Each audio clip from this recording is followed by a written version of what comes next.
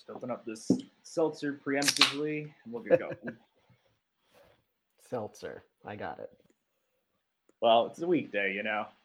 Hard partying. You have to cleanse your system with seltzer, with carbonated water. I've become quite partial to Liquid Death's sparkling water. I like that it comes in a tall boy. Yes, we got some actually. My girlfriend got some as like a promo for something through her job, and Nice. I did like it. I thought it was pretty good. I'm a big fan. I haven't tried it yet. I need to. I mean, I'm It's, sure it tastes like the water. carbonation isn't as sharp as some of the others. No, it's pretty soft. It's nice. It has a nice mouthfeel, as they say. It feels more like beer, like you're drinking beer. Weirdly enough. Apparently, that's exactly what they were going for too, is to give it like a beer-like texture, but sparkling water, as opposed to more like soda. Respect.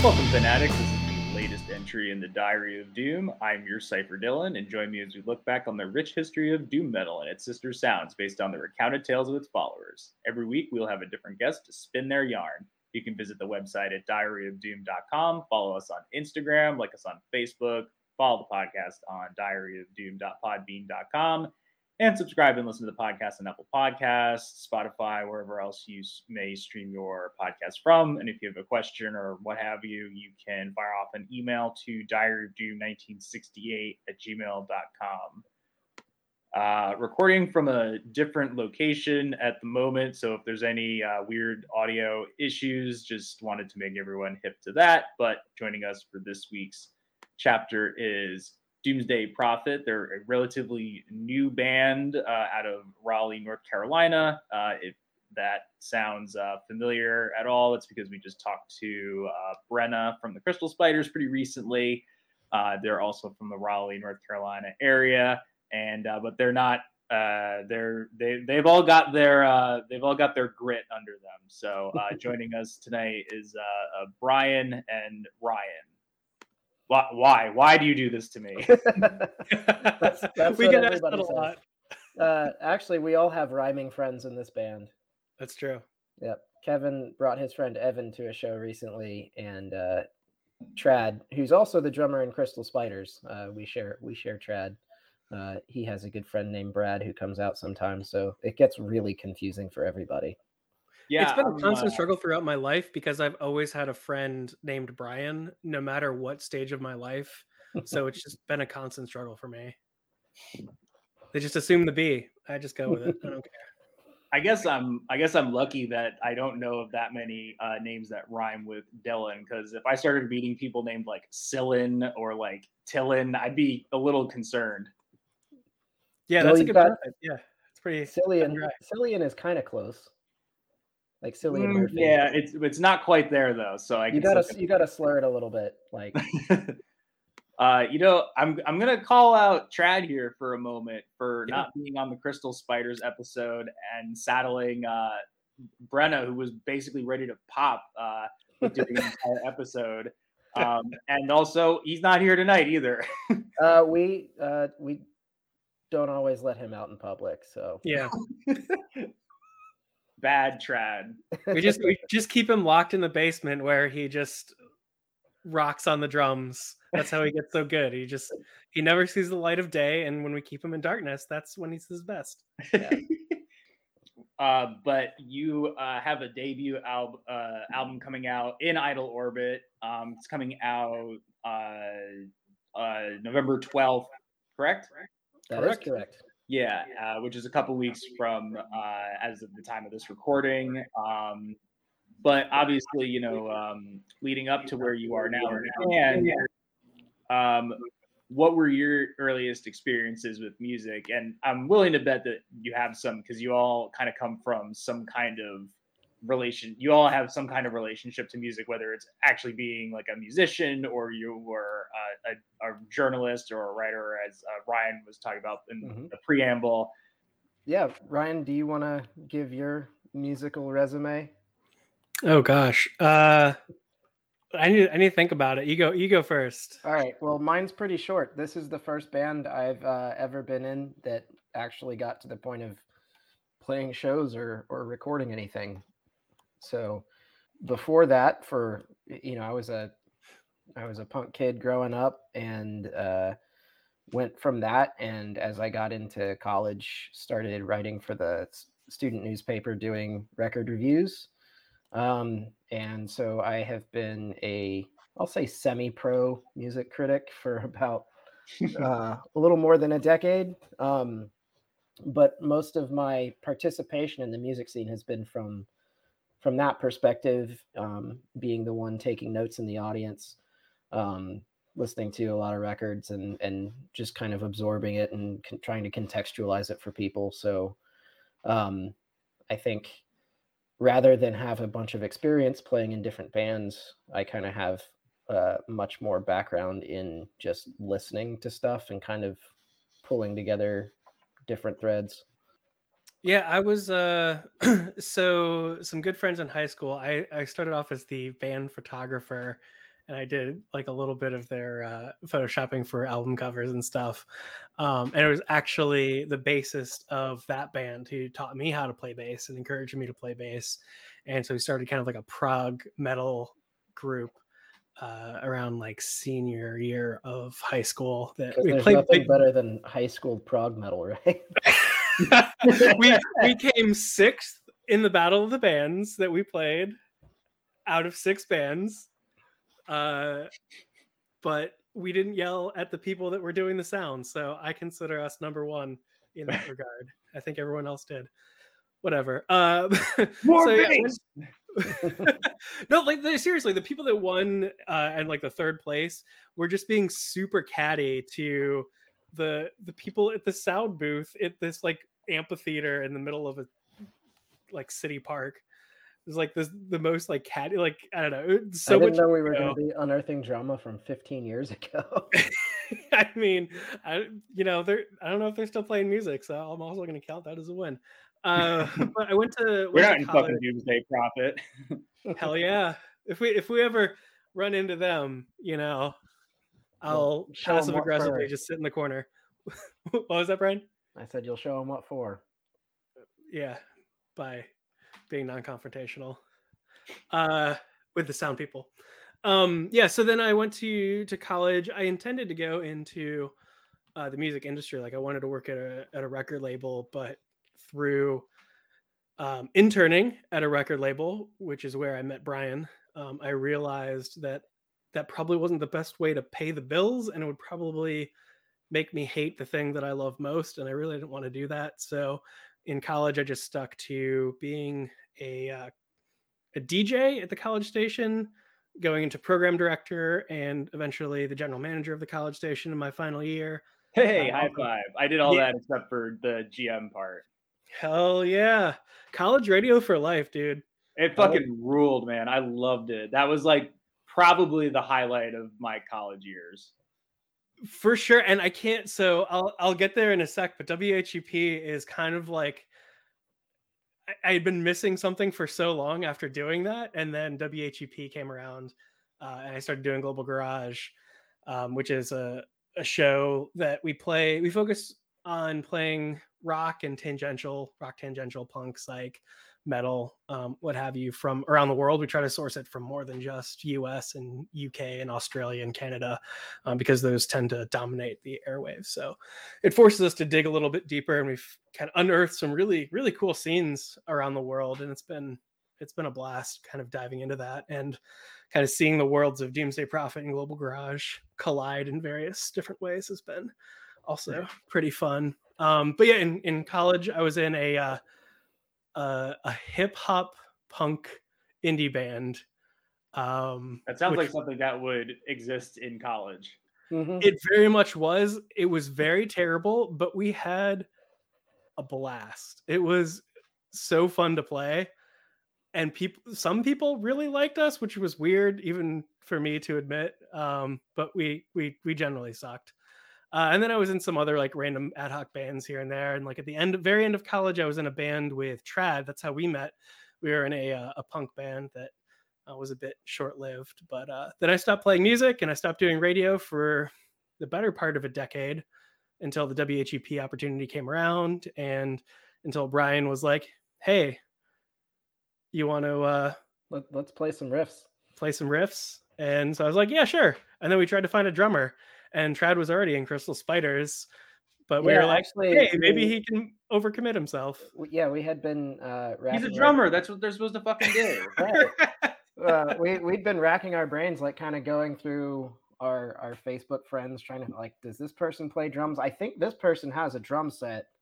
We should ask them. And then it was right about that time that Crystal Spiders first announced their existence, and Ryan was like, wait a second, I know that guy. And I was like, well, why don't we call him up? And it worked out. And then hey Trad, I know you just said you were going to be in this new band. Do you want to be in another new band? Yeah, that's exactly. It's kind of similar to kind of what you're doing, but not quite. And he was just like, God damn it, I have to do it. Well, that just shows you how committed to the doom groove that Trad Yancey really is. I mean, he is a sick drummer. All that joking aside, he's really fucking good. He's also a really good arranger and sort of corraler of ideas. Mm-hmm. I think when Ryan and I started jamming together, we kind of had some stray ideas that weren't really taking shape, and Trad actually helped us turn them into real songs. Yeah. And then we played one show as a trio, which was fun. I think it went pretty well, but we realized that we needed something more. So Trad had played with Kevin in another band up until fairly recently, before Doomsday Prophet and Crystal Spiders got going. They had both left that band and had a little bit of a break, but Kevin came in bringing a whole new perspective. He's relatively new to the genre, but has also done a lot of sideman roles and played with a bunch of different people. So he's one of those guys that can just kind of pick up anything and run with it. And, we're kind of giving him an opportunity to just step out front and tear it up on guitar. And I think it was really the X factor that we needed to be the band that we wanted to be. When did you start getting into heavy music? And that could be obviously like a formative band, or if there was like an album that sort of was more within this genre, or even adjacent to, or just something that was fucking weird and made you say you wanted to go explore further aspects of music. What's your kind of background on that stuff? Well, it's going to be different for every member of the band. Oh yeah, well yeah, it would be strange if you all said the same thing. Yeah, I can go on for a long time on this. So Ryan, why don't you go first? Mine is shorter. So my same buddy who taught me how to play bass, really in high school, really got into Judas Priest and Iron Maiden, and then from there into Porcupine Tree, and that's where I really got hooked on like the heavier side of stuff. Those last couple Porcupine Tree albums, or In Absentia and Deadwing, were like kind of my gateway into the heavier stuff, as well as prog in general. But I guess shout out to Dave, who also plays in Vassal and Antiquity. Antiquity is a dope ass new black metal band that just played. What was the Woods? They played the Shadow Woods Festival. Oh, they did. They played there. I heard that was a pretty cool event. Yeah. So from there, I never really clicked with. I always listened to it. I always enjoyed it, heavy music. But it wasn't until I kind of started hanging out with Brian and we started going on long drives to the beach to do day trip surfing outings, and you forced upon me some dope heavy shit. I finally like gave Between the Buried and Me like the time of day that they deserved, and like Colors just fucking clicked with me. And from there, you got me into Pig Destroyer, and you kind of broke me from there. So, although I have to admit, you were the first to get into Electric Wizard. That is true. That is true. So I'll credit where it's due. I will take that. I don't know. I always liked heavy stuff as long as I like was aware of music on my own. Like I got into punk rock growing up. Started out with your typical kind of skate punk bands, and then pretty quickly gravitated towards Minor Threat, Black Flag, Dead Kennedys, that kind of thing. And then one summer, I think after my freshman year in college, I worked just sort of like an hourly gig at a warehouse, and our boss was an old roadie who let us listen to whatever we wanted to, and the other kid I worked with was a metalhead, so I'd bring in my Black Flag records, and the one he brought in that really stuck with me was Horacle by In Flames, one of their good albums. And it kind of opened my eyes to, I was already sort of edging my way into, more metallic stuff through the hardcore side of things. But that really kind of opened my eyes to what metal could be more than what I thought it was. And so it was just sort of like down the rabbit hole from there. In college, I got really into stuff like Pelican and Isis, and then Boris's Pink came out and completely blew my mind. So I got from Boris into pretty much the whole Southern Lord, Sun, Earth, all that stuff. And just kept digging from there. And then as a writer, I kind of ended up being the guy that they would throw any loud, heavy stuff to. So it was great because that's what I wanted. But it also kind of exposed me to a lot of things that I probably wouldn't have found if I was just your everyday music consumer. And that opened up a lot of doors. I was able to do a pretty extensive feature on Corrosion of Conformity for our local paper here, which, that is just its own whole family tree of heaviness, from hardcore into stoner rock into alt rock, and, crossing paths with, my old hardcore heroes, and then going into stuff like Weed Eater and Sour Vein and Buzz Oven, who were all sort of in that same North Carolina heavy rock shadow. And I think that's sort of where, subconsciously at least, the roots of this band started to sprout. Yeah, less drugs, it seems like. Yeah, it's we're relatively straight-laced for a stoner rock band, I would say. Okay, Brad, I don't know how much this was at the forefront of your mind when we were discussing the concept. I mean, you came to me with a concept, and I love wordplay and I love puns and concepts and shit. And I remember really liking the idea of literal doom, like making music that is literally about doom, that is doom. And I think that's kind of where we tend to go, is more on the end of times than hitting the bong.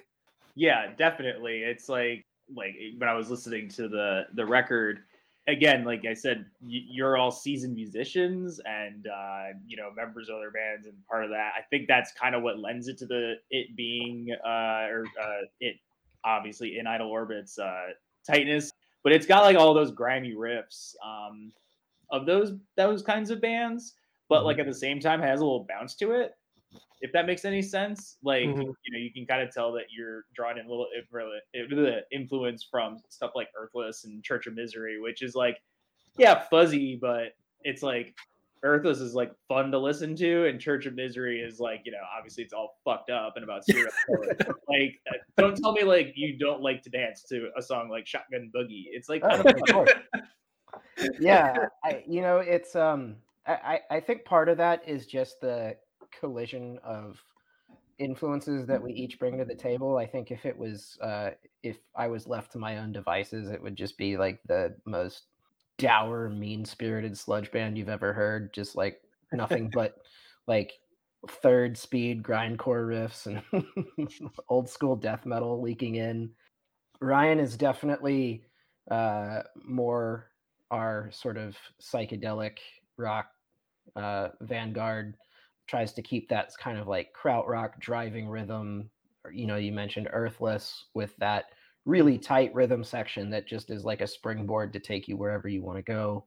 Trad has a lot of influence and history playing like blues and big band stuff. And he's also really into more the stoner rock, desert rock kind of vibe.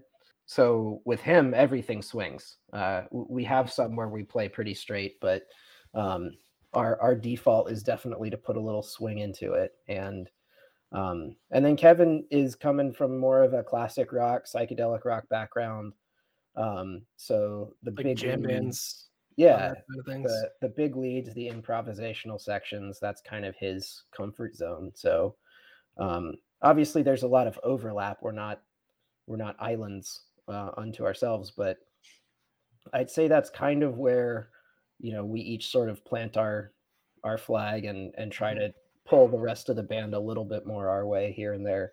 Yeah, we kind of edit each other's extremes in a sense, because as Brian said, if it was just him, it would just be just harsh, oppressive stuff. But I like a little bit of melody, so you know that's not going to float on my end. I want it to groove, so we all kind of shave off maybe some of the stuff that might not be as appealing in certain circles, and kind of congeal it into something that is it's cool to see just our process evolve. I've never been a part of a band that's been this collaborative, this cohesive. It's been cool.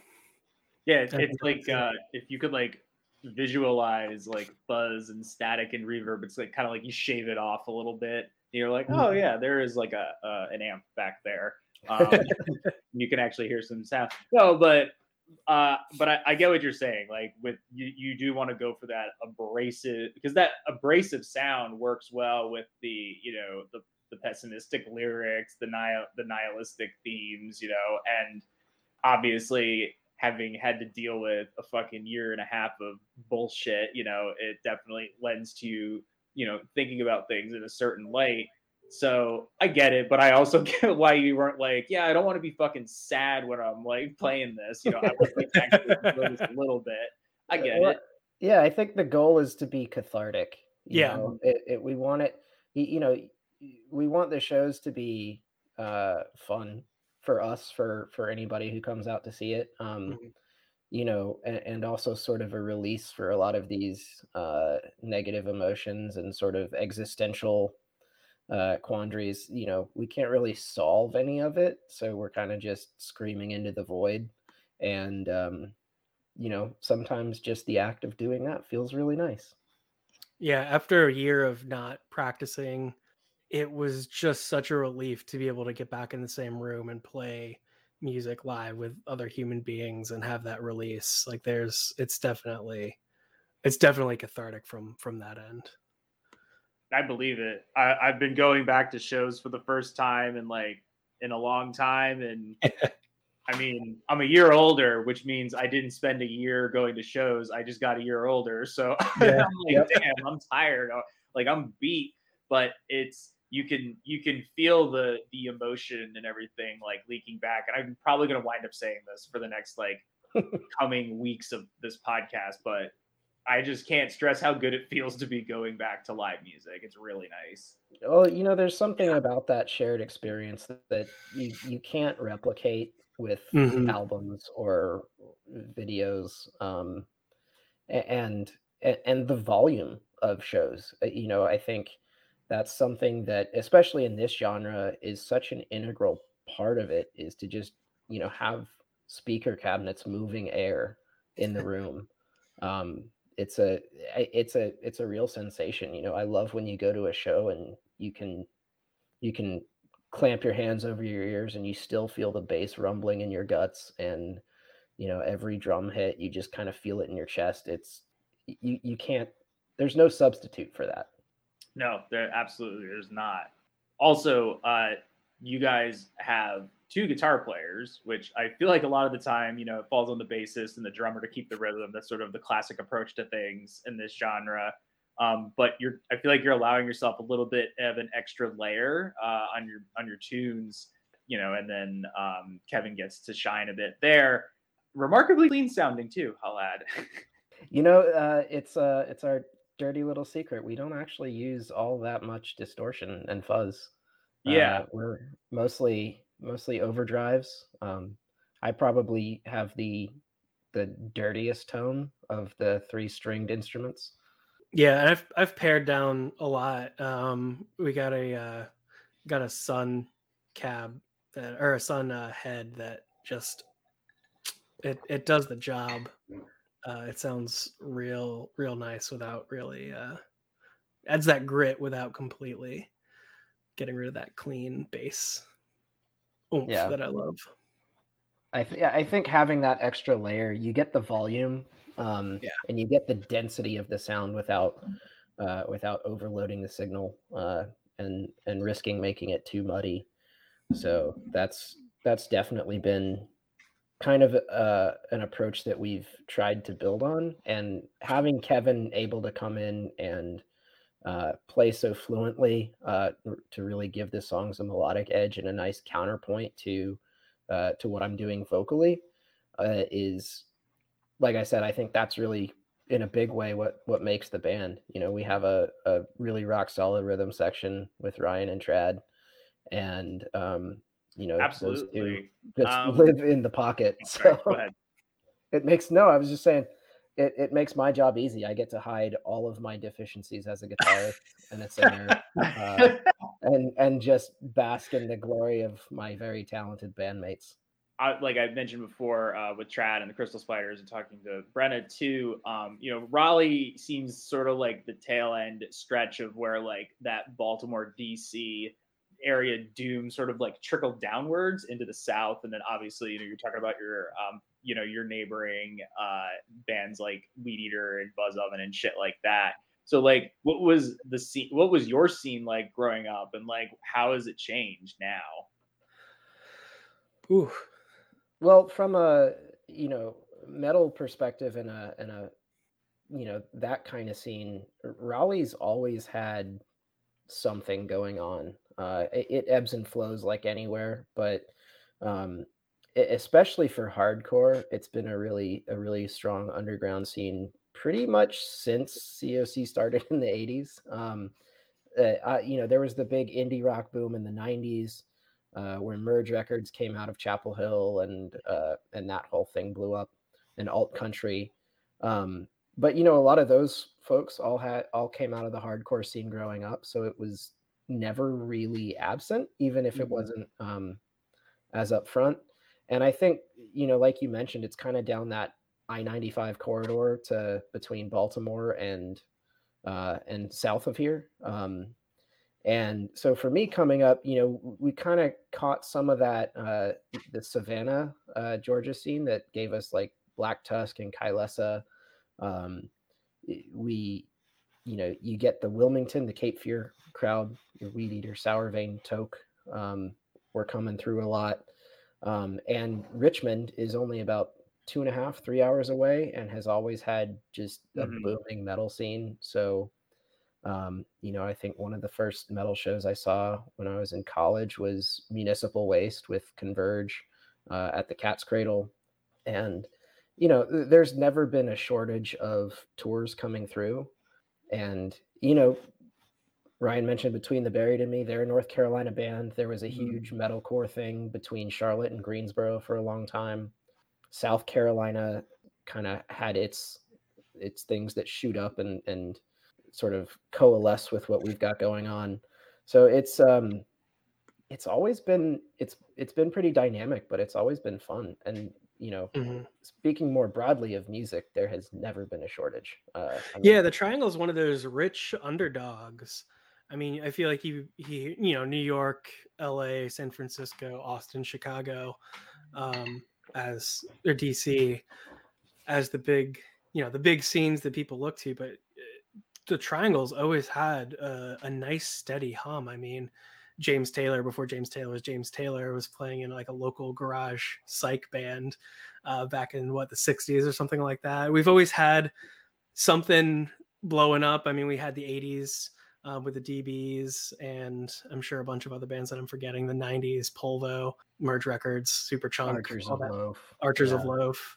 And then the early aughts with Hammer No More the Fingers, Megaphone, Red Collar, which is probably one of my favorite local bands, but probably not a recognized name. Well, and more specific to kind of our world, there are bands like Tooth and Hog coming out of Durham that were playing shows with anti-folk bands, because for a while it was just kind of anything goes. And you had these really weird bills just because people were friends that made for a really cool, super fun time. Curtains of Night was a band that was pretty great that eventually broke up, and Nora Rogers from that band is now leading Solar Halos, another fantastic North Carolina band. I don't know, it's kind of everywhere.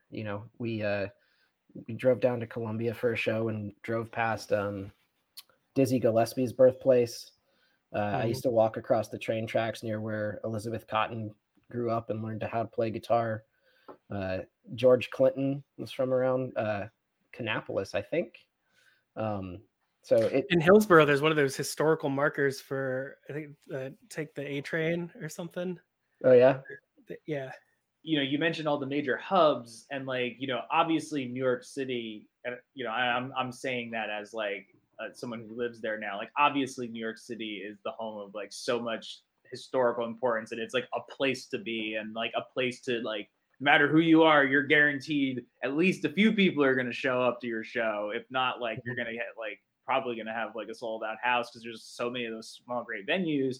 But the Triangle, as you call it, it seems more, it's it exists sort of in the shadow, but it's there. It's it's the response to a musical hub, where it's kind of how I think New Jersey, you could say to some degree, was similar. That's yes, New York's the name, but there's also this thriving underground out of New Jersey, and obviously New Jersey is very close to New York, and they have the opportunity there, but you got to do a little bit more effort with the when you're I feel when you're working out of the Triangle. But all of the bands that have sprung out of the scenes, you were talking about, whether it was Toke or Black Tusk or whatever, it's all sort of in response to this style that came and had the forefathers before it, and then just it's worship of that kind of music, but good, and keeping it alive and whatnot. So it's a very interesting sort of sociological path to follow, how it spreads and what it turns into as it moves along. Yeah, it's maybe a little bit on the nose, but I think in terms of the Triangle as a hub, we are the nexus of 3 large universities. So anywhere you have a college town, you're going to have some kind of outlet for people to go out and drink and listen to music. But in terms of the Southern sludge sound, I mean, even going down to New Orleans, Baton Rouge, talking I Hate God, Thou, that whole contingent, it's hot and it's humid and things do move at a slower pace. I think you definitely hear that in Southern bands, Southern doom bands and sludge bands. You kind of hit that groove and just let it sit, and it sticks like sweat in the summer. And that's kind of that intangible feeling. But I think most of the doom bands from the South that I hear, that's sort of that element that we all share, that it's not something you can put into musical theory. It's just kind of just the way that we live and feel. This kind of music, it's always been music that helps me with a visualization, if that makes any sense. And I definitely think that there's a lot of folks that would agree with it in a way that when you listen to some of it, you can picture a mountainscape or a forest or a great body of water or something like that. But when you're talking about playing with reverb and fuzz and distortion and it's hard to kind of put that into a literal description. Oftentimes I'll find myself saying, okay, do you know what the movie Tetsuo the Iron Man is? Yes? Okay, well, this music is kind of like that. It's sort of the feeling I get. Yeah. You know? Well, what's the saying? Writing about music is like dancing about architecture. Like you can't you can't just put and I've spent decades trying to, but you really can't put words that really do justice to what music can do. It's it's vibrations in the air. How do you describe that in a way that isn't self-referential or kind of hopelessly vague? Yeah, exactly. I mean, I think the best one was Terry from Grief and Warhorse. He put it perfectly, and it's like, but yet it was so simple. Or he was just like, "Doom is a mood," and always like, "Oh, that's just Doom backwards." That's brilliant. Yeah. That's like the best way to put it. Like, what is it? It's a mood. Yeah, I would agree. I think, as Ryan said, we started out with a pretty clear concept to kind of try to grapple with some existential ideas around the climate crisis,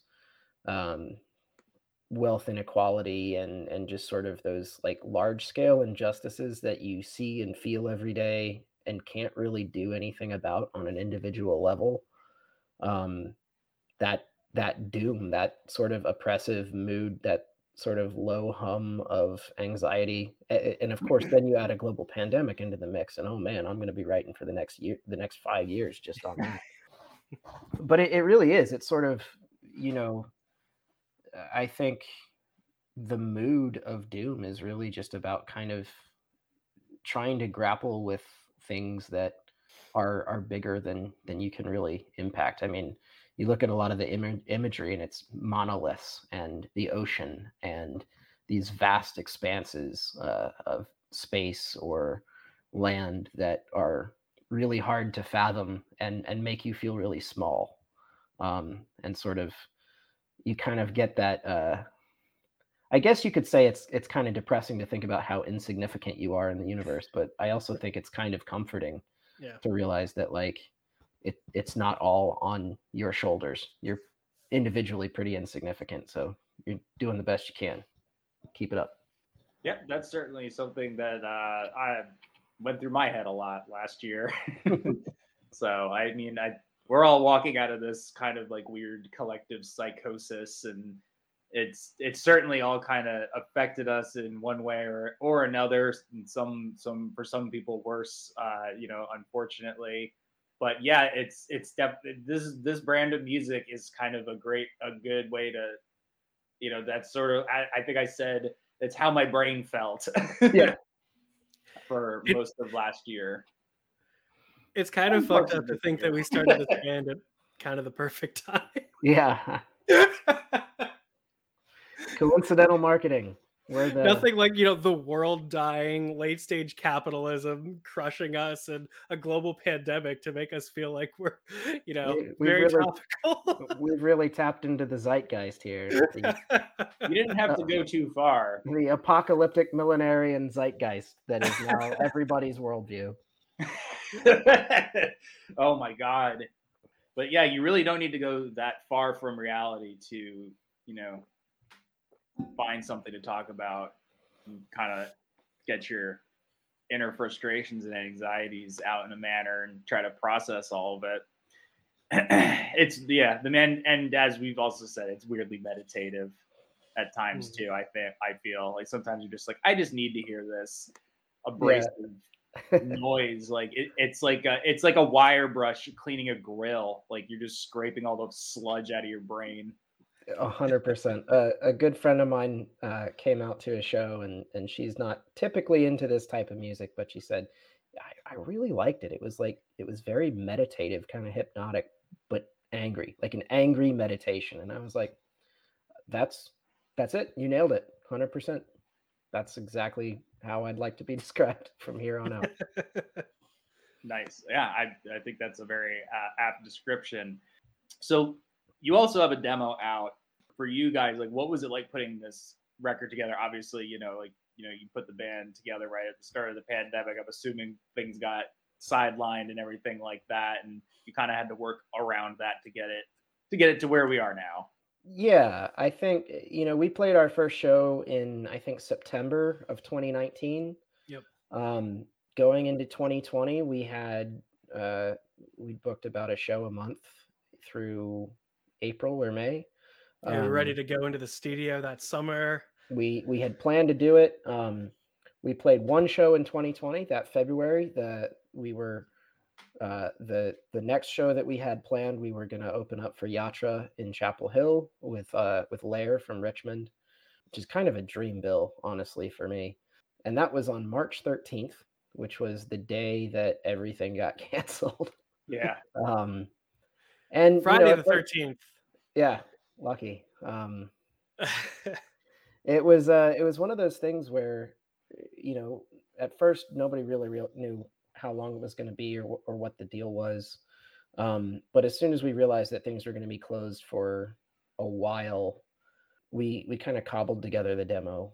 We had some phone recordings from practice and things and said, this will kind of be a holdover so we can say, hey, world, we exist. And for as long as the lockdowns lasted, all the money that we got from that record, we were just passing along to our local venue employee relief fund.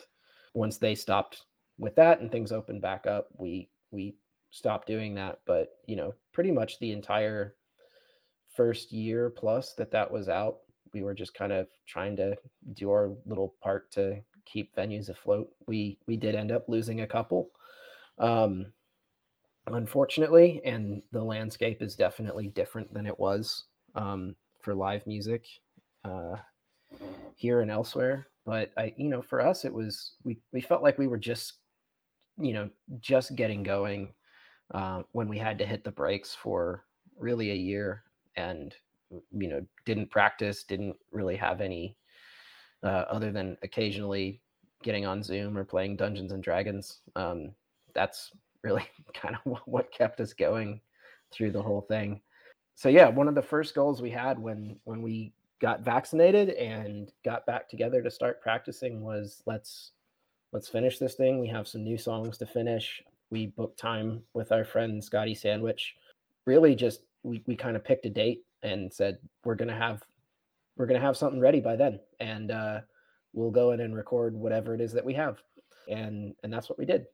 Side note, did D&D like get really popular during the pandemic? Was it just I think so. Like it did, right? Because I feel like I've been just meeting more people that are into it, and it's not for me. Like I think it's cool. I love fantasy shit, like whatever it is. But I've never been good with like cards and tabletop games. It's never really been my thing. I need it to be like a 3-dimensional video game that I can run around with a sword and like hack people and blow them up with fire spells and shit like that. But I feel like I've met so many people that are like way into it, and it's people that I never in a million years thought we're gonna get into D&D. So it must have gotten huge, and it makes sense because you can do it easily remotely. Yeah, it's definitely. Yeah. I think it's been getting more popular since Stranger Things, at least. Yeah, but the pandemic really, like, it's kind of tailor made for playing over Zoom. Yeah, I mean that was my social life. I was fairly D&D averse until we were like, hey, let's just, what the hell else are we going to do during this pandemic? Let's start. I played a little bit beforehand, but it was really like, okay, now I'm playing 3 times a week because that's the only outlet I have. Yeah. Otherwise, like the only people I see are my wife and my cats, who I love dearly, but after, months of being in the same condo together, I think we were both kind of like, we need some sort of outlet, and D&D was how I did it. Yeah. And what sold me was the more like collaborative storytelling element. The DM that runs our campaign, I guess one of our campaigns did a whole homebrew with a little bit of a pandemic theme as kind of like a little outlet for our pandemic frustrations. So we kind of just we're not playing like a traditional D&D campaign. We're kind of just fucking around, but it's a blast just to stretch our imaginations and see people virtually that we otherwise wouldn't because of the pandemic. Well, I think Zoom calls are tough because unless you have an agenda of something to talk about, it's kind of hard to just have a conversation like you would in real life. It feels a little too contrived, but something like an interview or a D&D session, you kind of put some parameters around it so it keeps everybody engaged. I just think it's really interesting, just that how much that like popped up. I did forget about it being in Stranger Things. I did forget about that. You know who else was not a big fan of D&D before chatting with us was our lovely producer and engineer Scotty Sandwich, who we have since converted. You're not supposed to tell anybody about that. I thought he made it public now. He's made it public. No? You better hope he doesn't watch this. That's off the record then. Shit. All right, you got the scoop. I plead the fifth. You heard it here first. Diary of Doom. Scotty Sandwich plays Dungeons and Dragons. Nerd. Fucking nerd. That was 100% his response when we started rolling out a one shot in the studio. But then you sit in the room long enough and you hear other people. Oh, okay, I'll chime in here, and next thing you know, you're down the rabbit hole. It's like when I made fun of bird watchers, and then I got a really nice camera, and I was trying to take pictures, and my girlfriend was like, "You fucking made fun of bird watchers. What are you doing now?" And I was like, "All right, you're right." I definitely copped to it.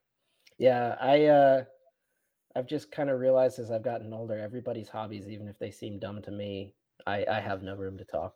Right. Yes. 1,000%. Yeah. I mean, yes.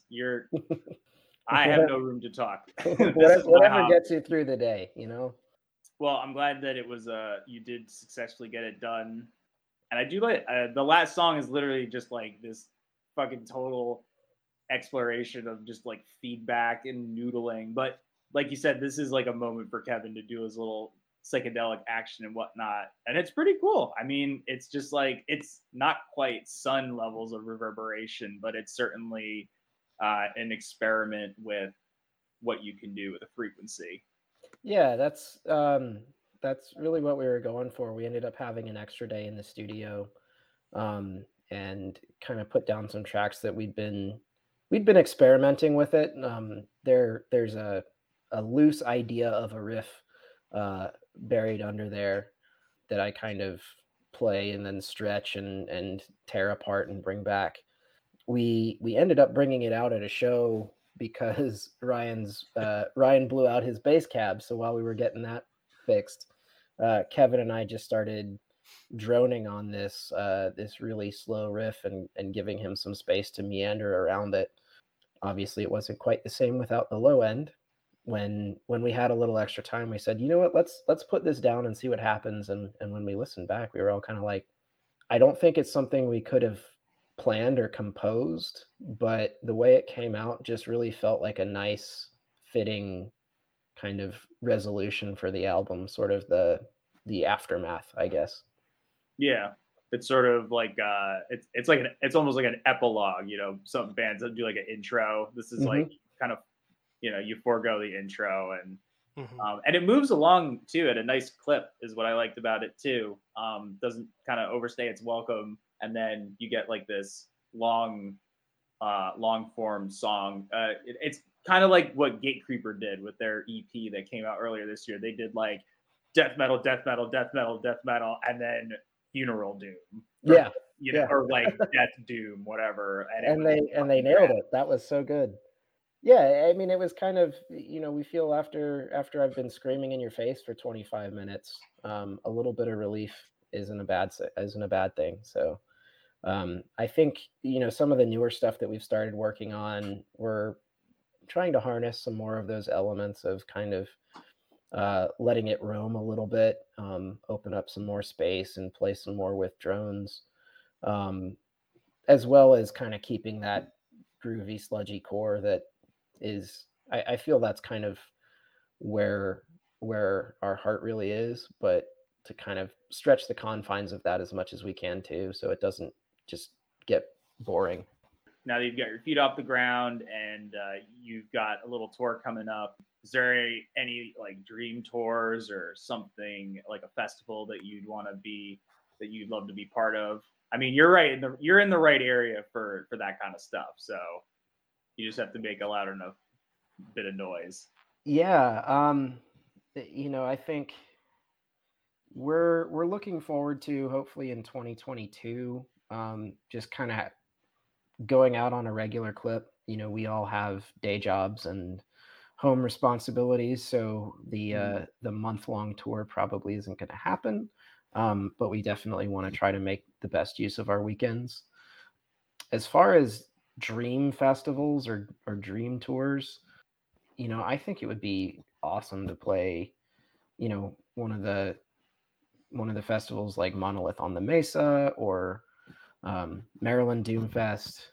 Obviously, Roadburn would be a dream, or any of the Desert Fests. There's so many good ones. I mean, yeah. Duna Jam is what I have my heart set on as the ultimate dream, just to play in that idyllic as fuck setting on the Italian coast. I think we I guess the dream would be any sort of fly gig where we, somebody will fly us out to play for a bunch of people who don't know us in some place that we might not have gone to on our own. Mm-hmm. That would be pretty amazing, just to get the chance to see a different part of the world. But yeah, I think, our goal is to just kind of stretch it out as much as we can do and kind of see what comes with that. And hopefully, the momentum will fuel itself. We'd love to be able to get to the West Coast or, down through Mexico and into Central and South America. There's a ton of bands down there that we all love, like La Iglesia Atomica and the Mephistopheles, Arteaga kind of Argentinian scene. Satanico Marihuanas. Yes. Familia de Lobos. El Jevaso. There's Ancestro. That whole so much good shit down there. Continent is amazing, and if we could tour internationally, we would love to do that. It may be a little far-fetched, but we'll see. You never know. You never know. Do you have anything else currently in the works? Obviously the album is due out really soon, so I would imagine probably not, but you have plans to go back to the studio in the future, like next year sometime or anything like that? Yeah, I think we've got nothing concrete in terms of recording at this point, but we are definitely hoping to try to go and record something a little more substantial, I think, next year. So there's some new songs that we're sort of sketching out and finding our way around right now. I'm not sure how soon they'll make it into the set list, but that's definitely something to keep an ear out for.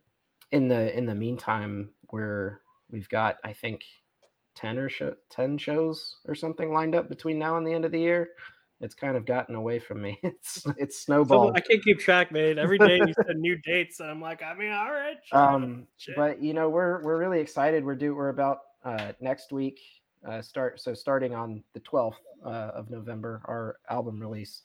We're doing a 3-day run with Cosmic Reaper from Charlotte, who are just fantastic. So I can't wait to see them every night for a few nights, and we're gonna go down to Atlanta and play with Big Oaf and Dope Goat. We're going to go to Asheville and play with US Christmas, which is really exciting. A band that we all love very much, and they don't play super often, so it's a huge special treat. And then we have a big kind of this band. Big kind of local showcase on the 14th in Raleigh.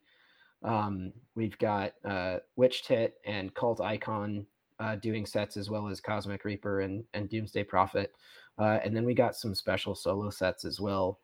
Spencer Lee from the band Make is debuting a new solo project that's, super loud, noisy drone called Machnovist. And then Nora Rogers, who I mentioned earlier from Solar Halos, is going to do a solo set as well. She's got a couple solo sort of drone improv albums out that are really fantastic, that she plays guitar and cello. So that should be, a nice change of pace without, totally changing the mood. And then December, we're playing with Resin and Lair. And Resin kicks ass. They've been on here before. They're awesome. We are so stoked. We're playing a little festival in town called Kraken Fest with Tooth and Moynock and a lot of black metal bands and some grind bands, and it's going to be a blast. And then we will be playing in Atlanta again with Empty Black and a newer band called Deadlink. And then a couple other things that hopefully will be all confirmed in the next week or so. But we're going to be having a very busy November and December, at least by our standards. Oh, that's good. That's good to hear. And have you been listening to anything else lately of note? You just dropped some names in there that I'll definitely be checking out when I listen back to this. It's been a crazy year for new releases. It's kind of hard not to talk about the new Greenlung and the new Monolord that just came out. I have not given the new Monolord a spin yet, but the new Greenlung album is like fucking ace. I love it. Yeah. Hell yeah. Their last record was sick too, but this one was like even better. Yeah, I haven't figured out which one I like better yet. But I don't mind having that problem. Yeah. I'll just have to keep listening until I figure it out. Blackwater Holy Light's new record is really fantastic. Oh yeah, damn. Cosmic Reaper's album came out earlier this year. If you haven't heard that, I definitely recommend it. What else? Mythic Sunship had a dope ass record. Psych rock, heavy psych out of Copenhagen. Goes into the more like free jazz territory too, which is rad as hell. Mdu Mokhtar's new record is pretty dope. Rostro del Sol out of Mexico. I've been that's definitely been in heavy rotation too. Kind of like a proggy Zappa-ish 70s psych fusion. The other things that I've been really into, all of the Boris archival stuff they've been putting out on Bandcamp Friday has been taking all of my money. Because it's Boris, so it's all amazing and fantastic, and even if it's completely off the wall from what you expect, it's they do it amazingly. I also recently discovered another North Carolina sludge band that I hadn't heard before, but I think they had put out a record on TP Records back in the day called 7 Foot Spleen, definitely in that Buzz Oven kind of territory. I really love the new Carcass record. I did like it. It was good. I mean, they put hand claps in there, so they're clearly just they don't have anything to prove, and they're just rolling with it. It's fantastic. There's been so much good stuff. I will say we're very excited to share a release day with Endless Boogie. Yes, we're sharing a lot of release days. It's a popular release day apparently. Idols is releasing their next record on the 12th. I feel like there's several others that are coming out on the 12th too that I'm excited for, but not excited enough apparently to remember what they are. Well, Endless Boogie is putting out their record on the same day that our record is coming out, and if it's anything like their previous records, it will be way better than our record. And I think our record's pretty good. Very true. I don't get me wrong. I think our record's great and everybody should go buy it. But buy Endless Boogie's record first. God damn. That band can fucking get it. That is a band. If ever there has been a band name that is truth in advertising, it is Endless Boogie. Can't stop, won't stop. That's funny. I don't have anything down here except for you guys on the 12th. Well, definitely check out priorities straight. Yeah. I think it's relatively clear of other stuff in the genre. You know, I'm glad we're not releasing on the same day as Monolord. Or Mastodon, or and just getting completely overlooked. But it should be good. The new Grim Earth record comes on Desert Records, comes out, I think, this Friday, which I'm very stoked on. Desert Records has been killing it this year. Mm-hmm. I did finally listen to the new Rivers of Nihil album. It's really fucking good. Did not know that guy was hard of hearing. That's pretty fucking interesting. Yeah. I had no idea. Very interesting. But that album kicks ass.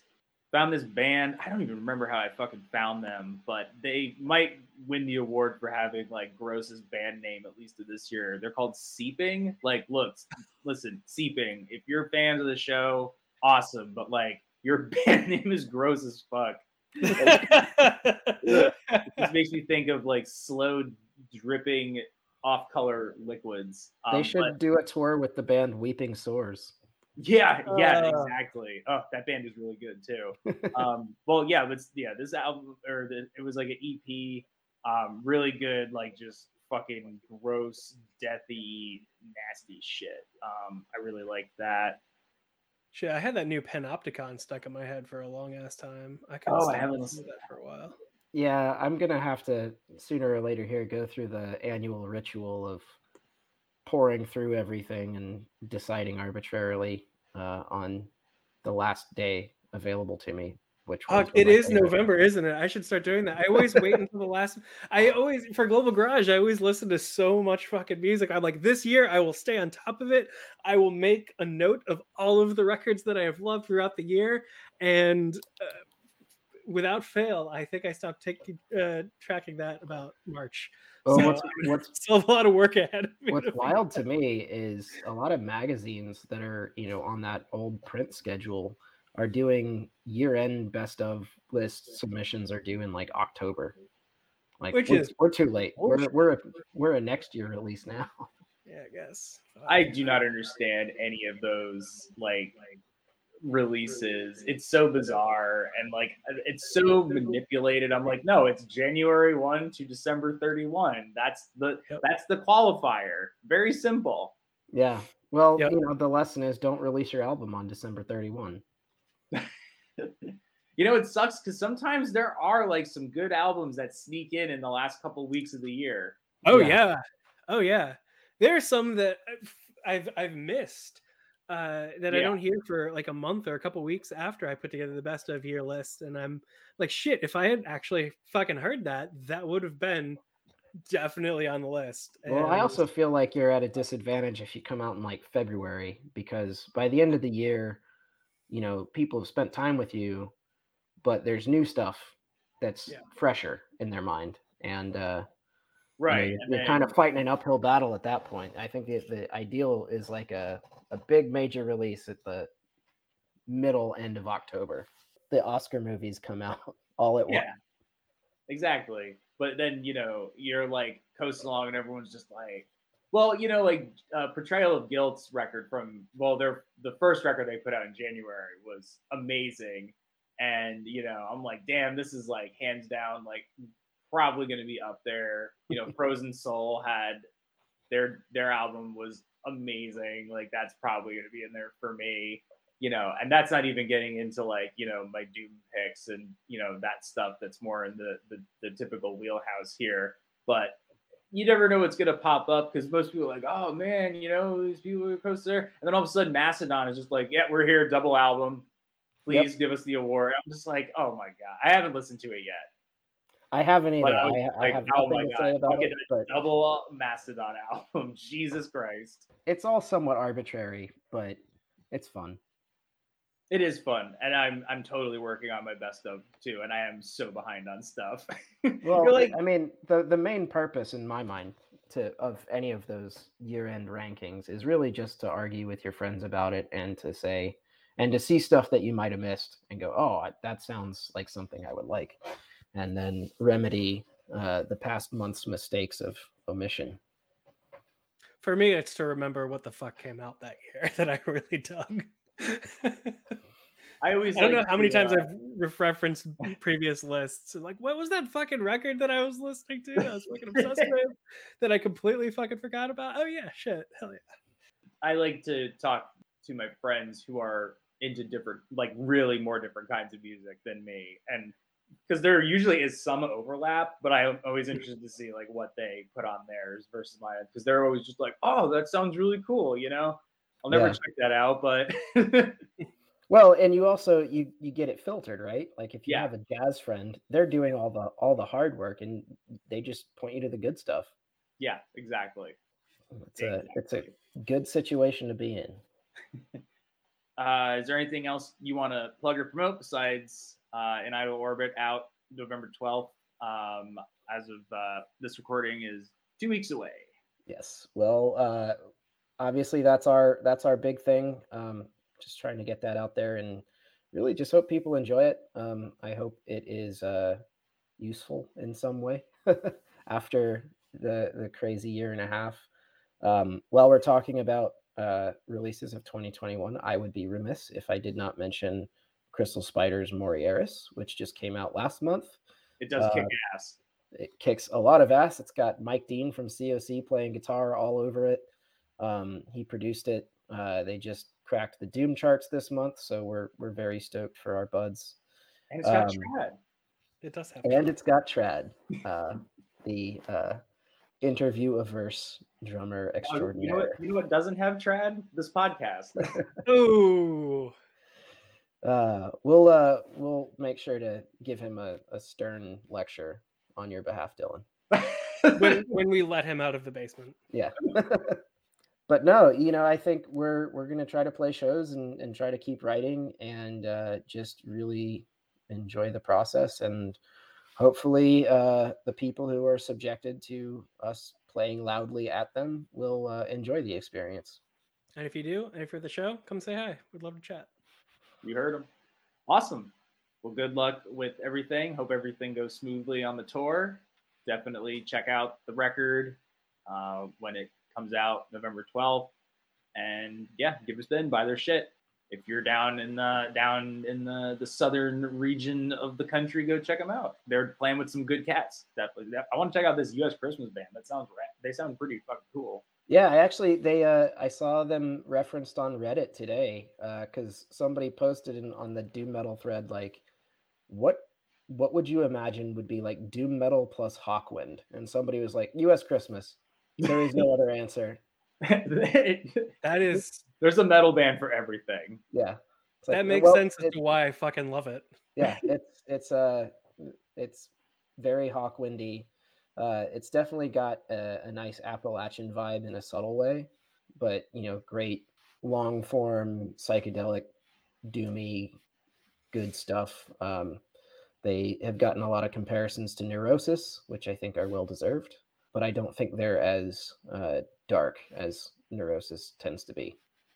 Oh, I'm definitely going to check them out, for sure. So, I don't think you'll regret it. No, I don't think so. A few times I have been disappointed checking stuff out like this. So, all right, cool. Well, thank you guys for coming on. This was a lot of fun. And that'll do it for this chapter of the diary. Great. Thank you so much for having us. And thank you. We'll look forward to chatting again sometime.